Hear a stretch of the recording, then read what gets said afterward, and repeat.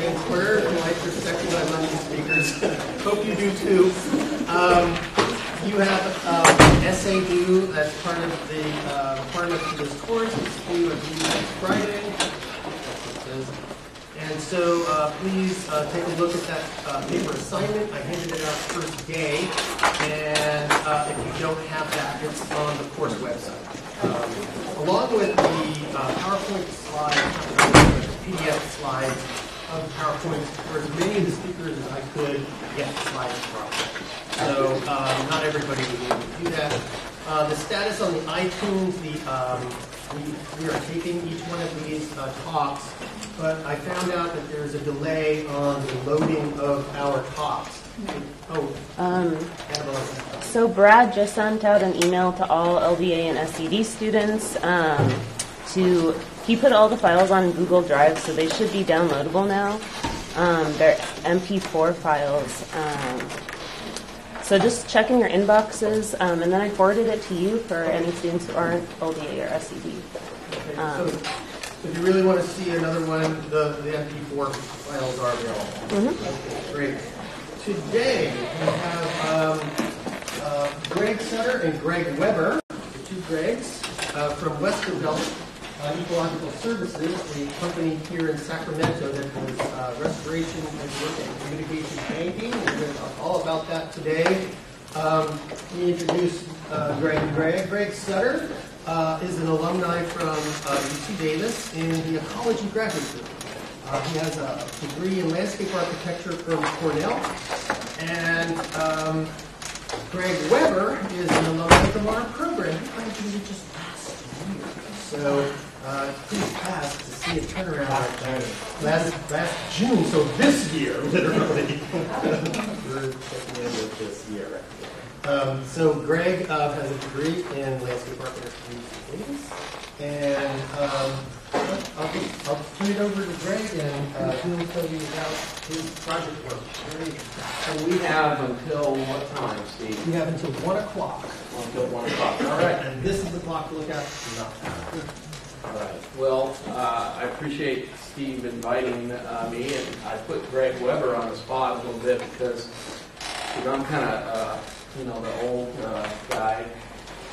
Maybe less interesting as you move up in your career and do more and more administration and less stuff in the field. Greg's been out in the field, so I put him on the spot like yesterday. So guess what? You're going to help with this talk. So cut him a break. But just to tell you a little bit about us, I graduated from landscape architecture at Cornell in 1978. So we didn't have any computers. GIS was, we used tissue paper with push pins. And actually I worked for a planning firm in San Francisco as my first job. And did a lot of I learned a lot in the private sector. But that was how we did all of our overlays, was with tissue paper and push pins. And so when we wanted to correct something, and all our reports were hand-typed. So things have changed. We're going to talk a little bit about what we do. I'm going to try and finish so that we have plenty of time for questions and discussion. But I like to start out anytime I'm talking to people sort of what's our bias. I'm an ecologist. And a landscape architect, so that's my bias. And I don't know how many landscape architects or students in that department do we have versus other graduate students in ecology or any other background, or is it all sort of from the landscape architecture perspective? Ecology. Okay, good. I'd like to have some diversity and perspective on. Discussions. Hopefully we'll have enough time for discussion. I want to tell you a little bit about Westervelt Ecological Services. We have a staff of, right now, 28. We actually have 3 regions, so it's the person helping me put this together. We have a 3rd region. We have here in California, we are doing restoration projects in the southeast. So we're based out of Auburn, Alabama. We have projects, tidal marsh and wetland projects in the Panhandle of Florida, the bottomland hardwood forests of Alabama and Mississippi, and we're now working in Colorado and Nebraska. So that's our third region. Westervelt Ecological Services is a private company, 131 years old. I have been working there for 131 years. I'm not quite that old, but I have been working for 10 years. 10 years ago, the company, which has been in land stewardship that whole time, growing trees for lumber, for paper, and for pellets now. We create wood pellets, so the wood that's not used for lumber is used to make wood pellets. So it's very efficient. Everything is used, and it's a renewable resource. So we're constant. It's all on private ground. And they decided that conservation was a good complement to the work there. It's the business and the family that owns the business is very conservation oriented. So they invest to make money, and they invest to protect the land. So we manage about 1 million acres of ground and think long term about resources. And we partner. We kind of have a collaborative approach. So we do partner with agencies. We partner with nonprofits and other for-profit companies. What drives? So I head up the sort of director of operations of our Westervelt Ecological Services, which is a business unit of the Westervelt company that we've been doing it for about 10 years, creating wetland mitigation banks and endangered species conservation banks. And I'll tell you a little bit about what that means. But it's driven by, besides our passion for conservation, from a business perspective, it's driven by the Federal Clean Water Act, Section 404 and 401. So wetland impacts, the federal law says no net loss of wetlands across the country. There are also state laws, but this is administered mainly by the Corps of Engineers. The U.S. EPA also has a big say in that. But that's what's driving it. We are implementing restoration as mitigation for fill. And I'm going to tell you a lot more about that. We are also providing conservation and mitigation for federal and state listed species. So the Federal Endangered Species Act, the state listing of species. So that's what's driving, that's what's ultimately funding our conservation. Now this is an example, when I first got out of graduate school, I worked for a consulting firm in Sacramento for about 15 years, and I worked on this project in Folsom. This was on the outskirts of Folsom at that time. This was in the early 1990s, and this is Humbug Willow Creek. And you can see this is a historic abandoned riverbed of the American River back in the Ice Ages, and now Humbug Willow Creek, and it was dredged for gold many years ago. And so there was no creek bed left, but there was an interest in developing it for housing.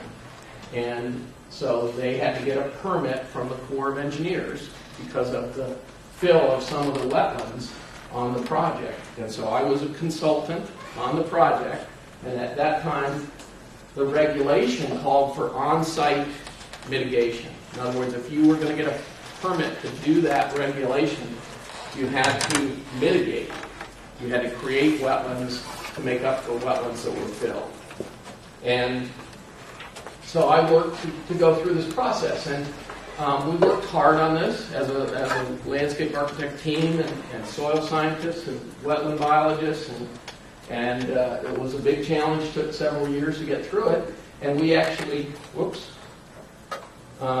we we recreated the creek drainage where there was none, and we set aside and preserved areas with vernal pools, and we restored vernal pools and other seasonal wetlands, and they developed housing on the other areas. And that was the trade-off, and that was what was asked for. That was sort of the present state of the art, was sort of right in the same area, on the same project site, mitigate.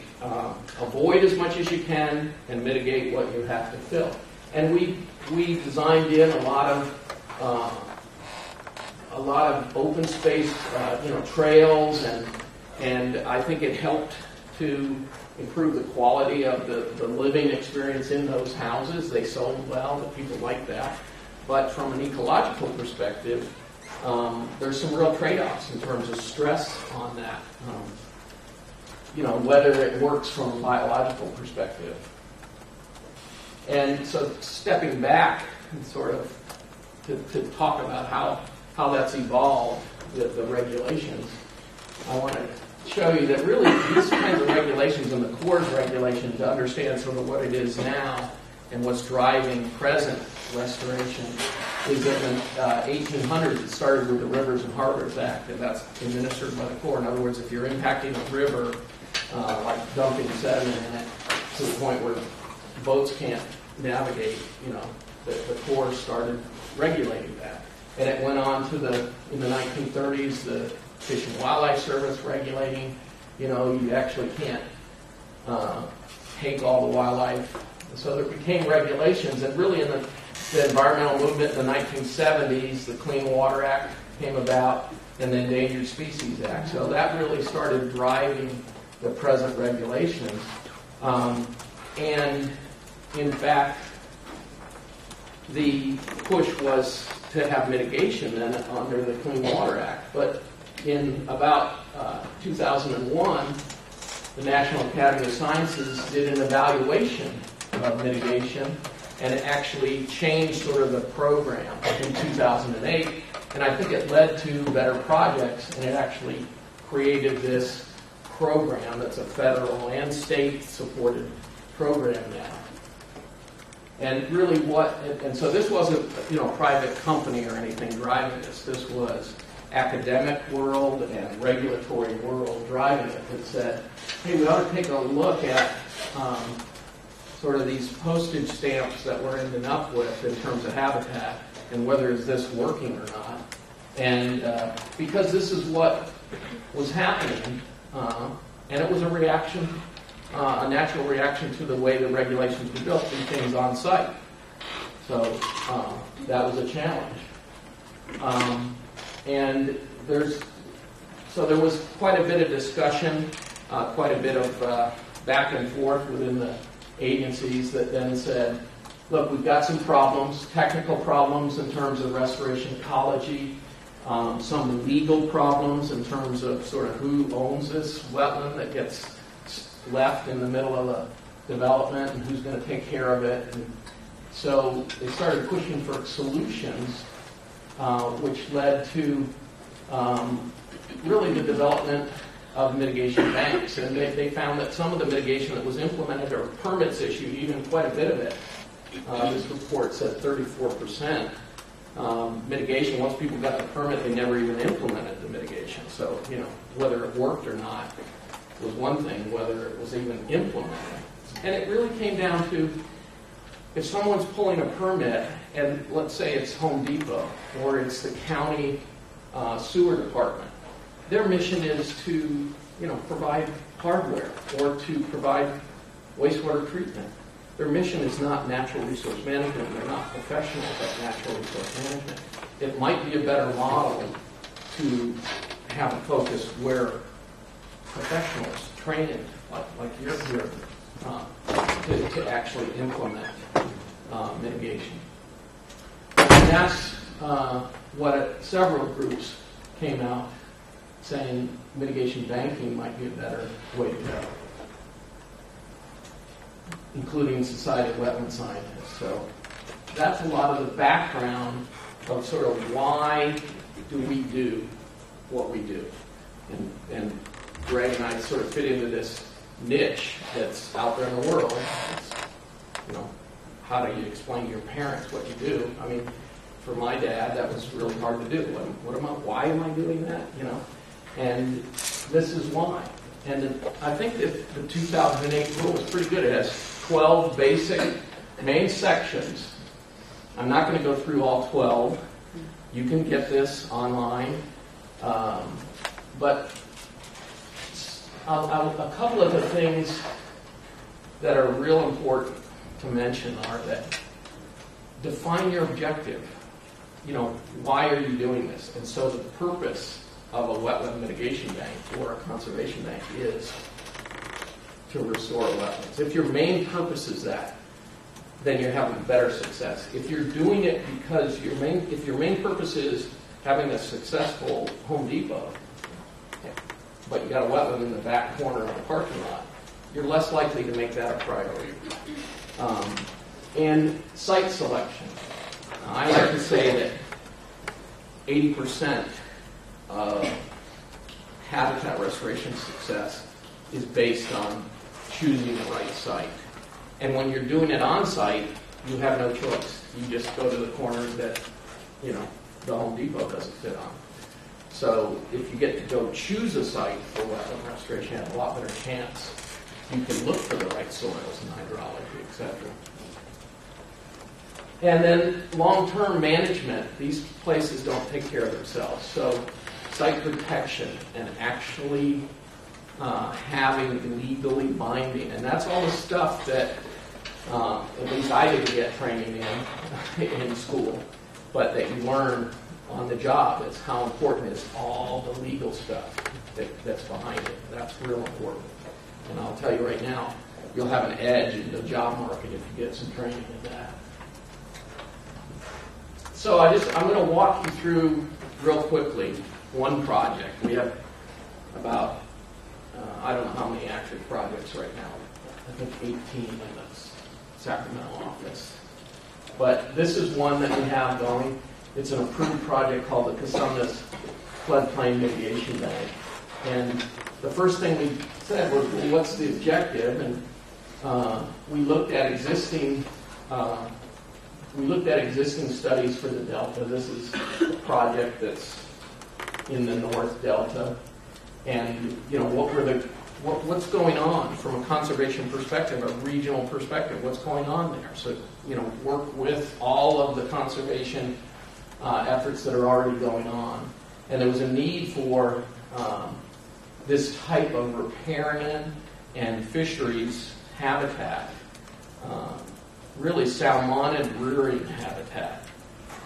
So we started saying, well, how can we contribute to that regional conservation objective? So all of our projects, we start out with how do we fit into a regional conservation objective.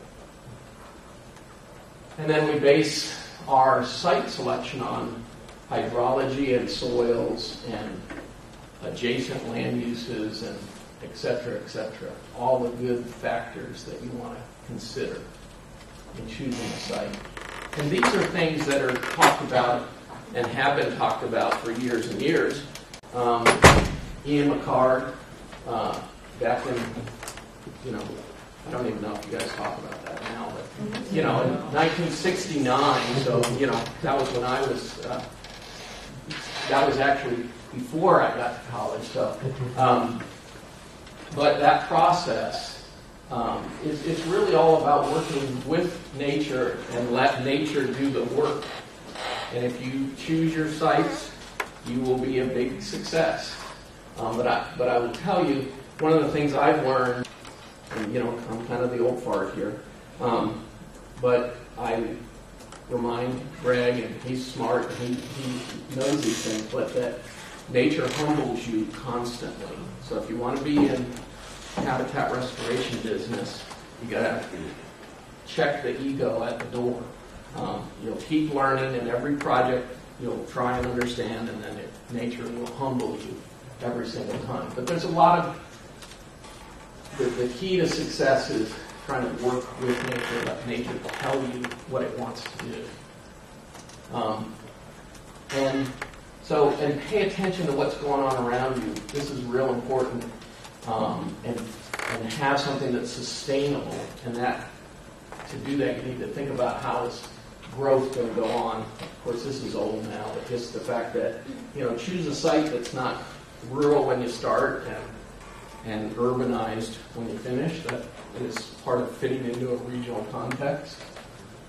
And apply all of the principles of conservation biology. And I'm sure you guys are learning all about that. But so back to the actual site we chose, we looked at, and this is actually 1907. I love these old 1907, 1913 maps of the geomorphology. But you can see the Cosumnes River. This is an area where there's already about 40,000 acres of conservation, and where we had the right soils and right hydrology to restore the habitat. And we had general plan and county HCP draft that I don't know if they ever finish it, but it's been going on for more than 20 years. But we were consistent with that, so we chose a site that fit in to that regional context. And this is the site, about 500 acres, that is, at the start of our project, was intense ag. Actually, this is the lower half. The northern part is lower elevation and was active row crop. And the southern half, higher elevation area, was grapevines, wine grapes. And this is adjacent to the Cosumnes Preserve, but private. And so as a private sector, we could negotiate that some of the public agencies and nonprofits couldn't do. We could negotiate. We're a little more flexible in what we can do, and we're able to purchase this out of that use and into developing a restoration plan to return it to riparian forest, to basically add 500 acres back to the floodplain. It was levied off from the floodplain, but it had all the processes in place to be able to restore it. And the idea was get wetland and forested wetland and corridors that would be good for salmonids, young of the year, to be able to move in and find food and warmer water and grow and increase their survival rate. And so then we graded out channels. We actually built channels and flooded them, and it did not breach the levees, and we grew native grass on the site to try and stabilize it from an erosion perspective. And this was part of getting the permits, the process. I brought a book along to just talk about that process. I mean, all the fun stuff is the restoration and getting the permits and going through all the legal stuff is, years of work. I mean, it takes us about 3 to 5 years to implement a project, to get to implementation, and that's just when it starts. Our project is got a lifespan of an active bank of selling credits of 20 plus years, and then we manage it in perpetuity, which I like to say is actually a very long time. So we have to have a sustainable project. But anyways, after we built the channels, we breached. We had a big party out there, actually, to celebrate breach. And really, we got salmonids coming in on their out-migration the very first year. And this is in a backwater area, really off the delta. So we're very excited to have that happen.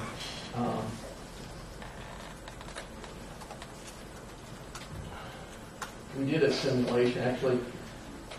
We tried many different options on where to breach, and we wanted to breach on both the Cosumnes and the McCollum.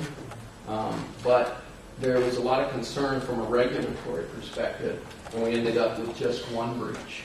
But as you saw, the salmonids found their way up out of the McCollum and up the Cosumnes and into the site anyways, so it worked out. Now, in addition to sort of the ecology, we have a lot of protections on the site. We spent a lot of time buying out the mineral rights so that we could protect it, and we put a permanent conservation easement on it. We eliminated the utility easements across the site. There's a lot of actual sort of devil in the details of these sites that you have to pay attention to because, this is a picture of surface mining, but actually this area is real natural gas area, and that's really what was a threat is, and in California, mineral rights trump fee title.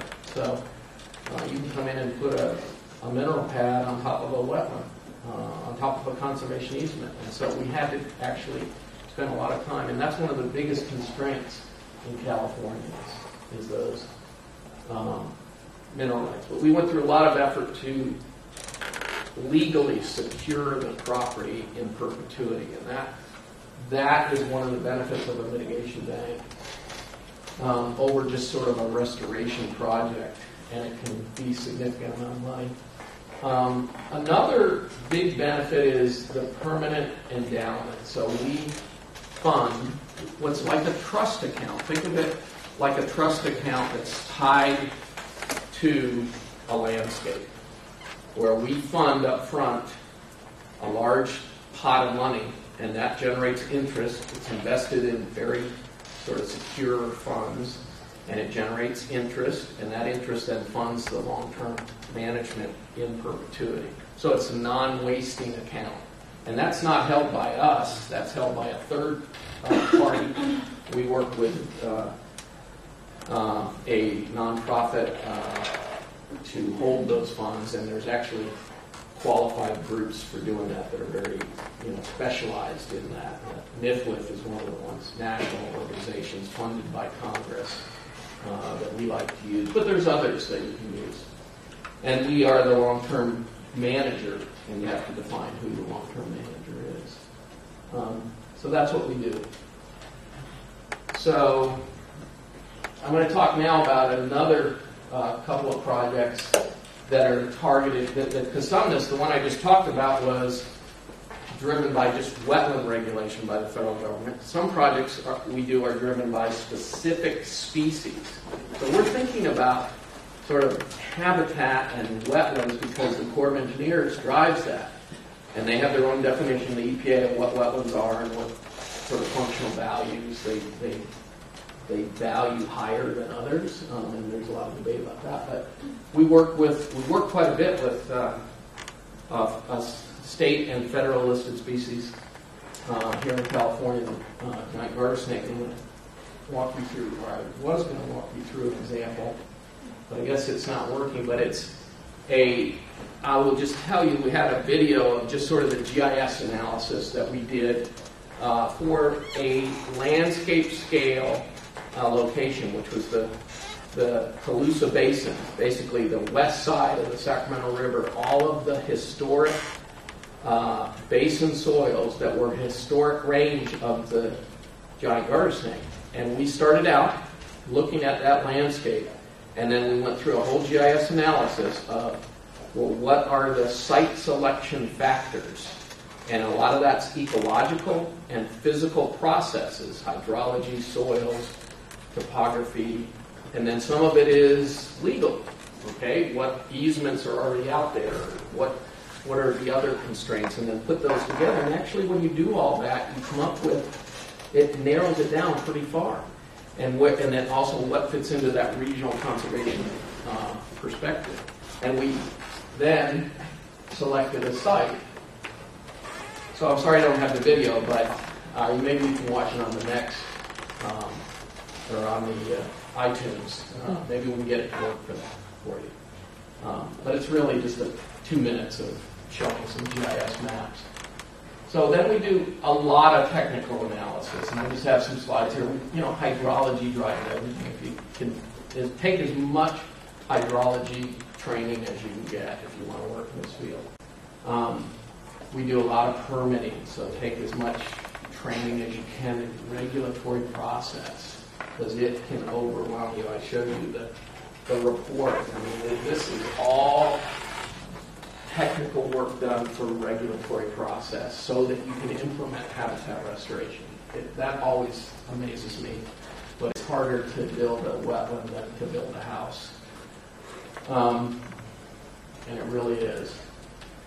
And then we developed conceptual designs. This was just a concept for the Casumnas project that I showed you. And you can see that originally we were talking about multiple breaches, and that changed quite a bit from what we ended up with. And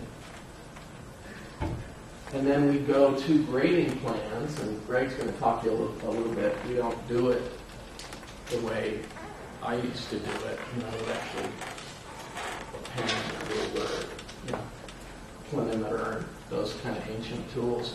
But we're a little better at it now.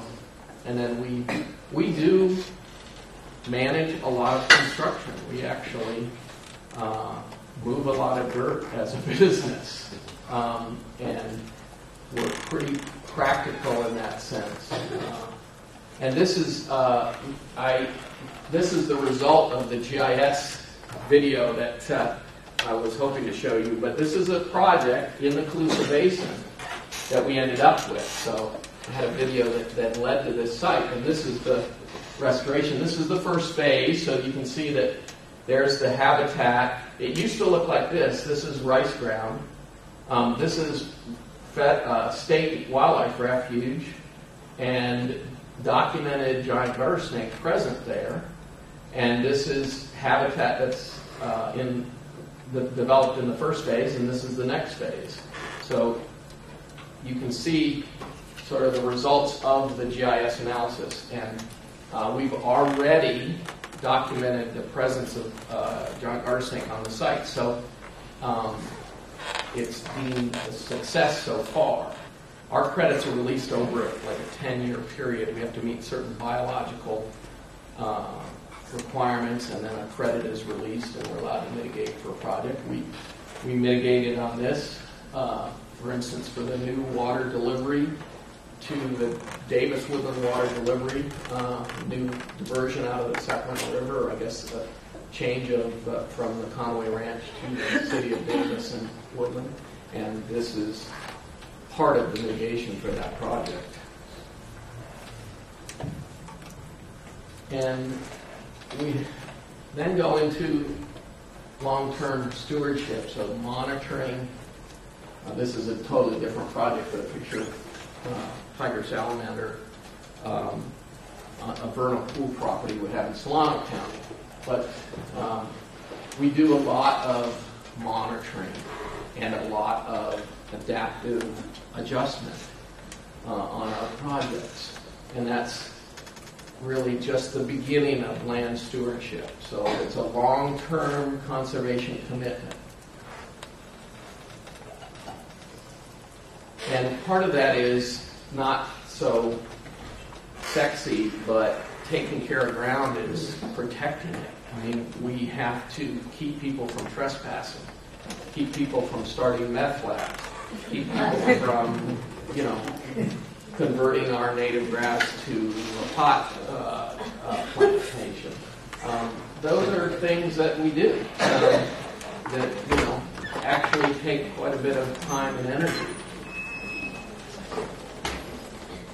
And we do a lot of prescribed burns. We would like to do more of that in California, but it's hard to get the air quality permits, but we do in the southeast. It's actually part of our management is prescribed burn that really helps a lot of the species, like some of the rare pitcher plants and stuff there. One of the criticisms I've heard of mitigation banks are that they are focused on a single species. But I'm here to tell you that, we do focus on those because that's what the law is driving, like salmonids. But those properties are protecting and supporting a lot of other species, like in this case, sandhill cranes at the same property that was created because of salmon. And giant garter snake property. We have good giant garter snakes on all our properties, but we have thousands of ibis and other birds nesting there. It really is multi-species. We have one that's a vernal pool property that we also have a lot of birding owls on that's targeted, but we have other species like the badger there, and it's a potential kit fox, etc. So it really is multi-benefit, multiple species, and we're trying as ecologists to get the most out of a site we can. So then I'm taking too much time, but I'll introduce a project that Greg's going to talk about a little bit, but in the San Joaquin Valley. This is historic wetland range of the San Joaquin Valley that you can see. It's a little, the green there is the historic wetlands of the San Joaquin Valley, which a lot of it's been converted to agriculture. And these are the giant garter snake occurrences that have been mapped in any of the last several years. And this is the project site that we've chosen. So we honed in on where we found them, and we picked a site that was in the grasslands area next to a state refuge. This is the conservation easement ground in that area. If you've never been to the grasslands, it's a world-renowned wetland area in California. You should go down there. The amount of bird activity is amazing. This is the site. It's in ag, and again, next to a state refuge, and sort of fits into that conservation region. Really, we were asked actually by the federal and state agencies, could we find a project for giant garter snake in the San Joaquin Valley because it drastically needed habitat. It was historically wetlands and converted to ag. And near one of the last remaining populations of giant garter snake.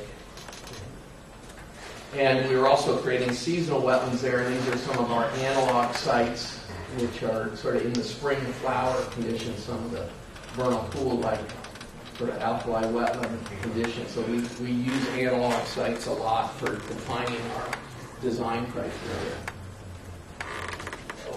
So Greg can talk to you a little bit. He worked very hard on this over the summer. Thanks. Definitely glad I'm entry level because we do get to do basically the funnest stuff with all of these projects. So amazingly, I spent about half my time in the office and half my time in the field, which was kind of astounding. I was really kind of blown away by all the cool stuff we get to do. And a lot of it is what you expect. Graphic support, permitting documents, and construction sets, but also just a lot of interesting diagram creation, just diving into a lot of the data and creating documents based on that. And we're using grasslands just to kind of show a little bit of insight into a project and then what associates will do on the field. And this is a great example of recon where you can see this is the state wildlife refuge that has the known population of garter snakes we're looking to attract. And this line right here represents a survey taken on the ground by our associates marching through the marsh and taking elevations every 20 feet or so. And below it is sort of what we're trying to do with our design to try and use this data to create a more successful design. And then, of course, we run into concept planning, which actually runs all the way through to the moment we're submitting our permits. So this kind of could go anywhere in this string of bullet points. This is the existing grade survey. This is extremely important. One of our associates actually drove a quad through the field taking survey data with survey gear to create a model of the surface. Because in construction, grading plans, we don't draw our lines like Greg mentioned. We actually project them based on known coordinates on the ground. So I encourage all of you to get AutoCAD Civil 3D. I know you guys don't teach it yet, but it's free for you guys right now. That program is really cool because you're not drawing any kind of lines. You're not calculating anything. It's projecting the elevations you need based on, say, a slope calculation for a levee or something like that. So it's kind of blows me away. You don't actually draw anything. You use the computer to calculate where you need to be with specific wideness. So we actually do grading plans, a lot of that. Goofy picture, construction. It's huge, but it's also a lot of fun. You're out in the field for maybe 10 weeks, watching contractors, networking with subcontractors, checking grade on all of these critical elevations we need to establish a successful site. Right now I'm modeling the boulder, so that's where a boulder is going to go. It's part of our recirculation drain system for this project, which I hope I get a minute to talk about because it's really, really cool.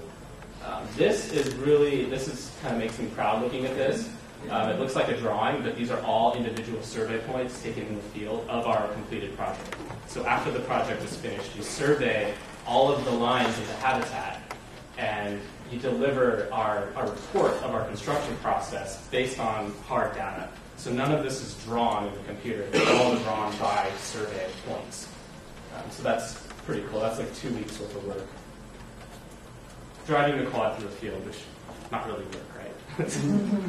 And then this is really cool because this is our as-built drawing based on the data, and it looks very similar to the concept I showed you earlier.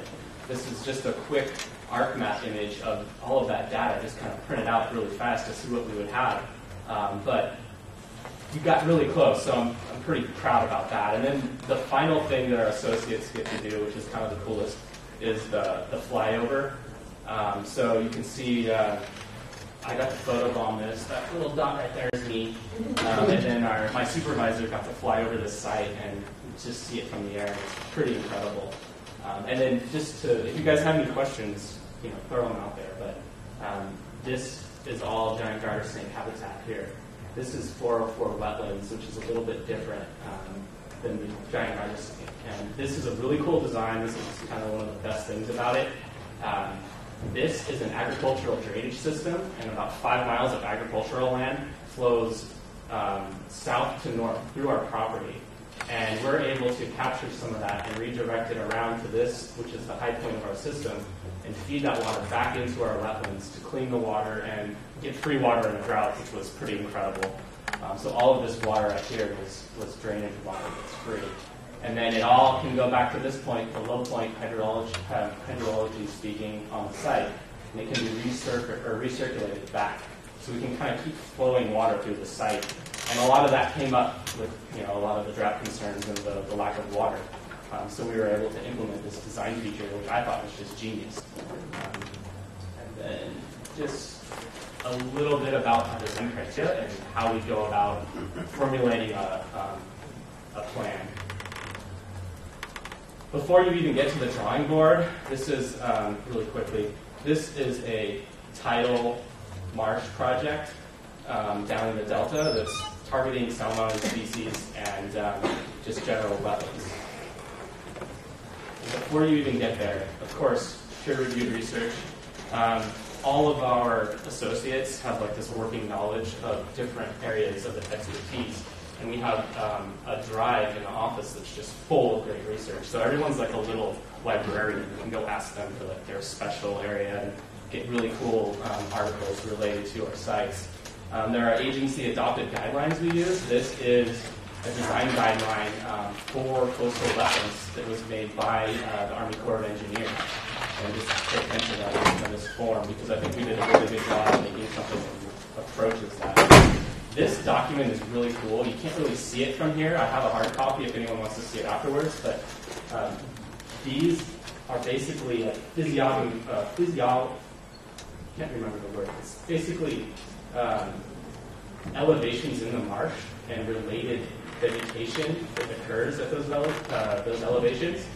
One of our biologists read a report that was basically done in the marsh that we're working in, and then adapted what he saw on our site to relate to that project or that report. So all of these elevations represent our marsh and the type of vegetation you see along an elevation. And this is actually a prediction for sea level rise on the site. So this is what is a good example of what the biologists will do in our office. They'll take a lot of data and then they'll try and condense a 60-page report into one graphic that actually helps inform design quite a bit, which will lead to sort of the next jump, which is what does that mean for our site? What are all those elevations with different plant species? What does that even mean? And this diagram is just a really quick demonstration of a habitat burn, which is something we're trying to implement on the site to create a more gentle slope on this project levee. It'll just create a lot more options for habitat and endangered species. And this is actually a working document. This is actually pretty old. This area here is upland refugia for an endangered mouse.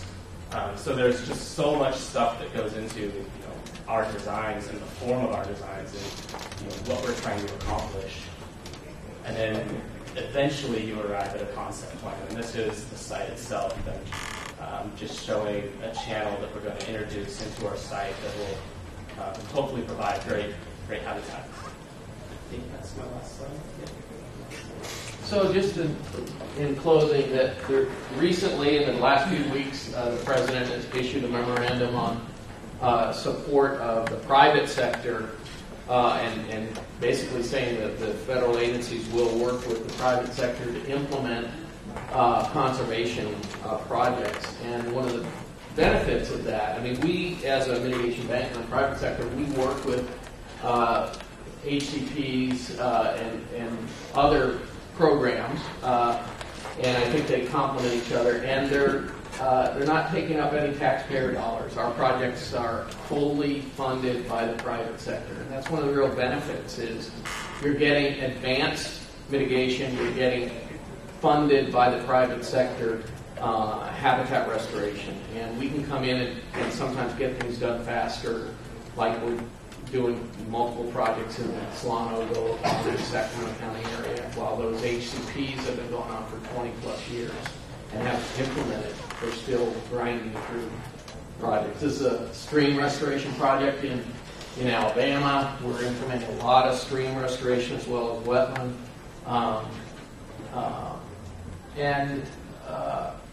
We're contributing to conservation in that way. So the private sector getting involved.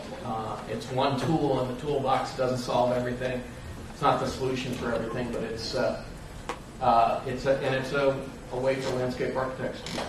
So banking was in 2005. When I started it in banking, it was in 1995. I worked on one of the first banks west of the Mississippi. By 2005, there were several, but now there's a lot. This is a significant direction. There are banks all over, so it's a driving force for conservation, and there's a lot of private money going into conservation in this way. So conservation banking, not so much. In California, it's pretty active.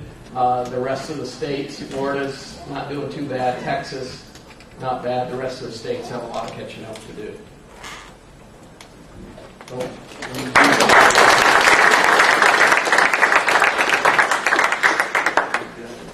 Time for questions.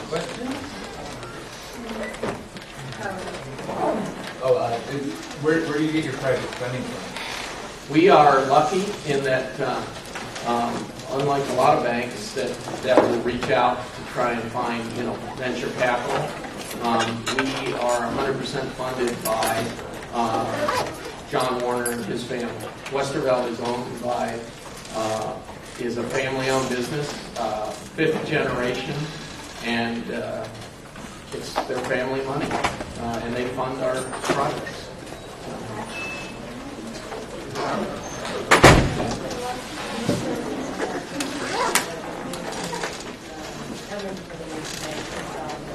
Yes.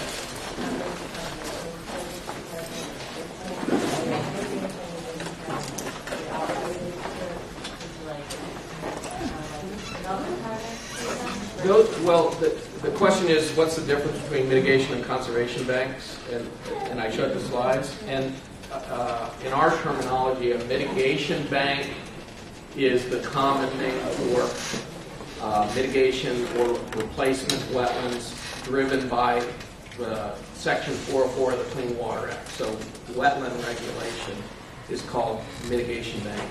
A conservation bank is mitigation. They don't like to use the word. It's compensation for endangered species compensation. So a conservation bank is driven by the Endangered Species Act, and a lot of that is preservation-oriented versus restoration-oriented.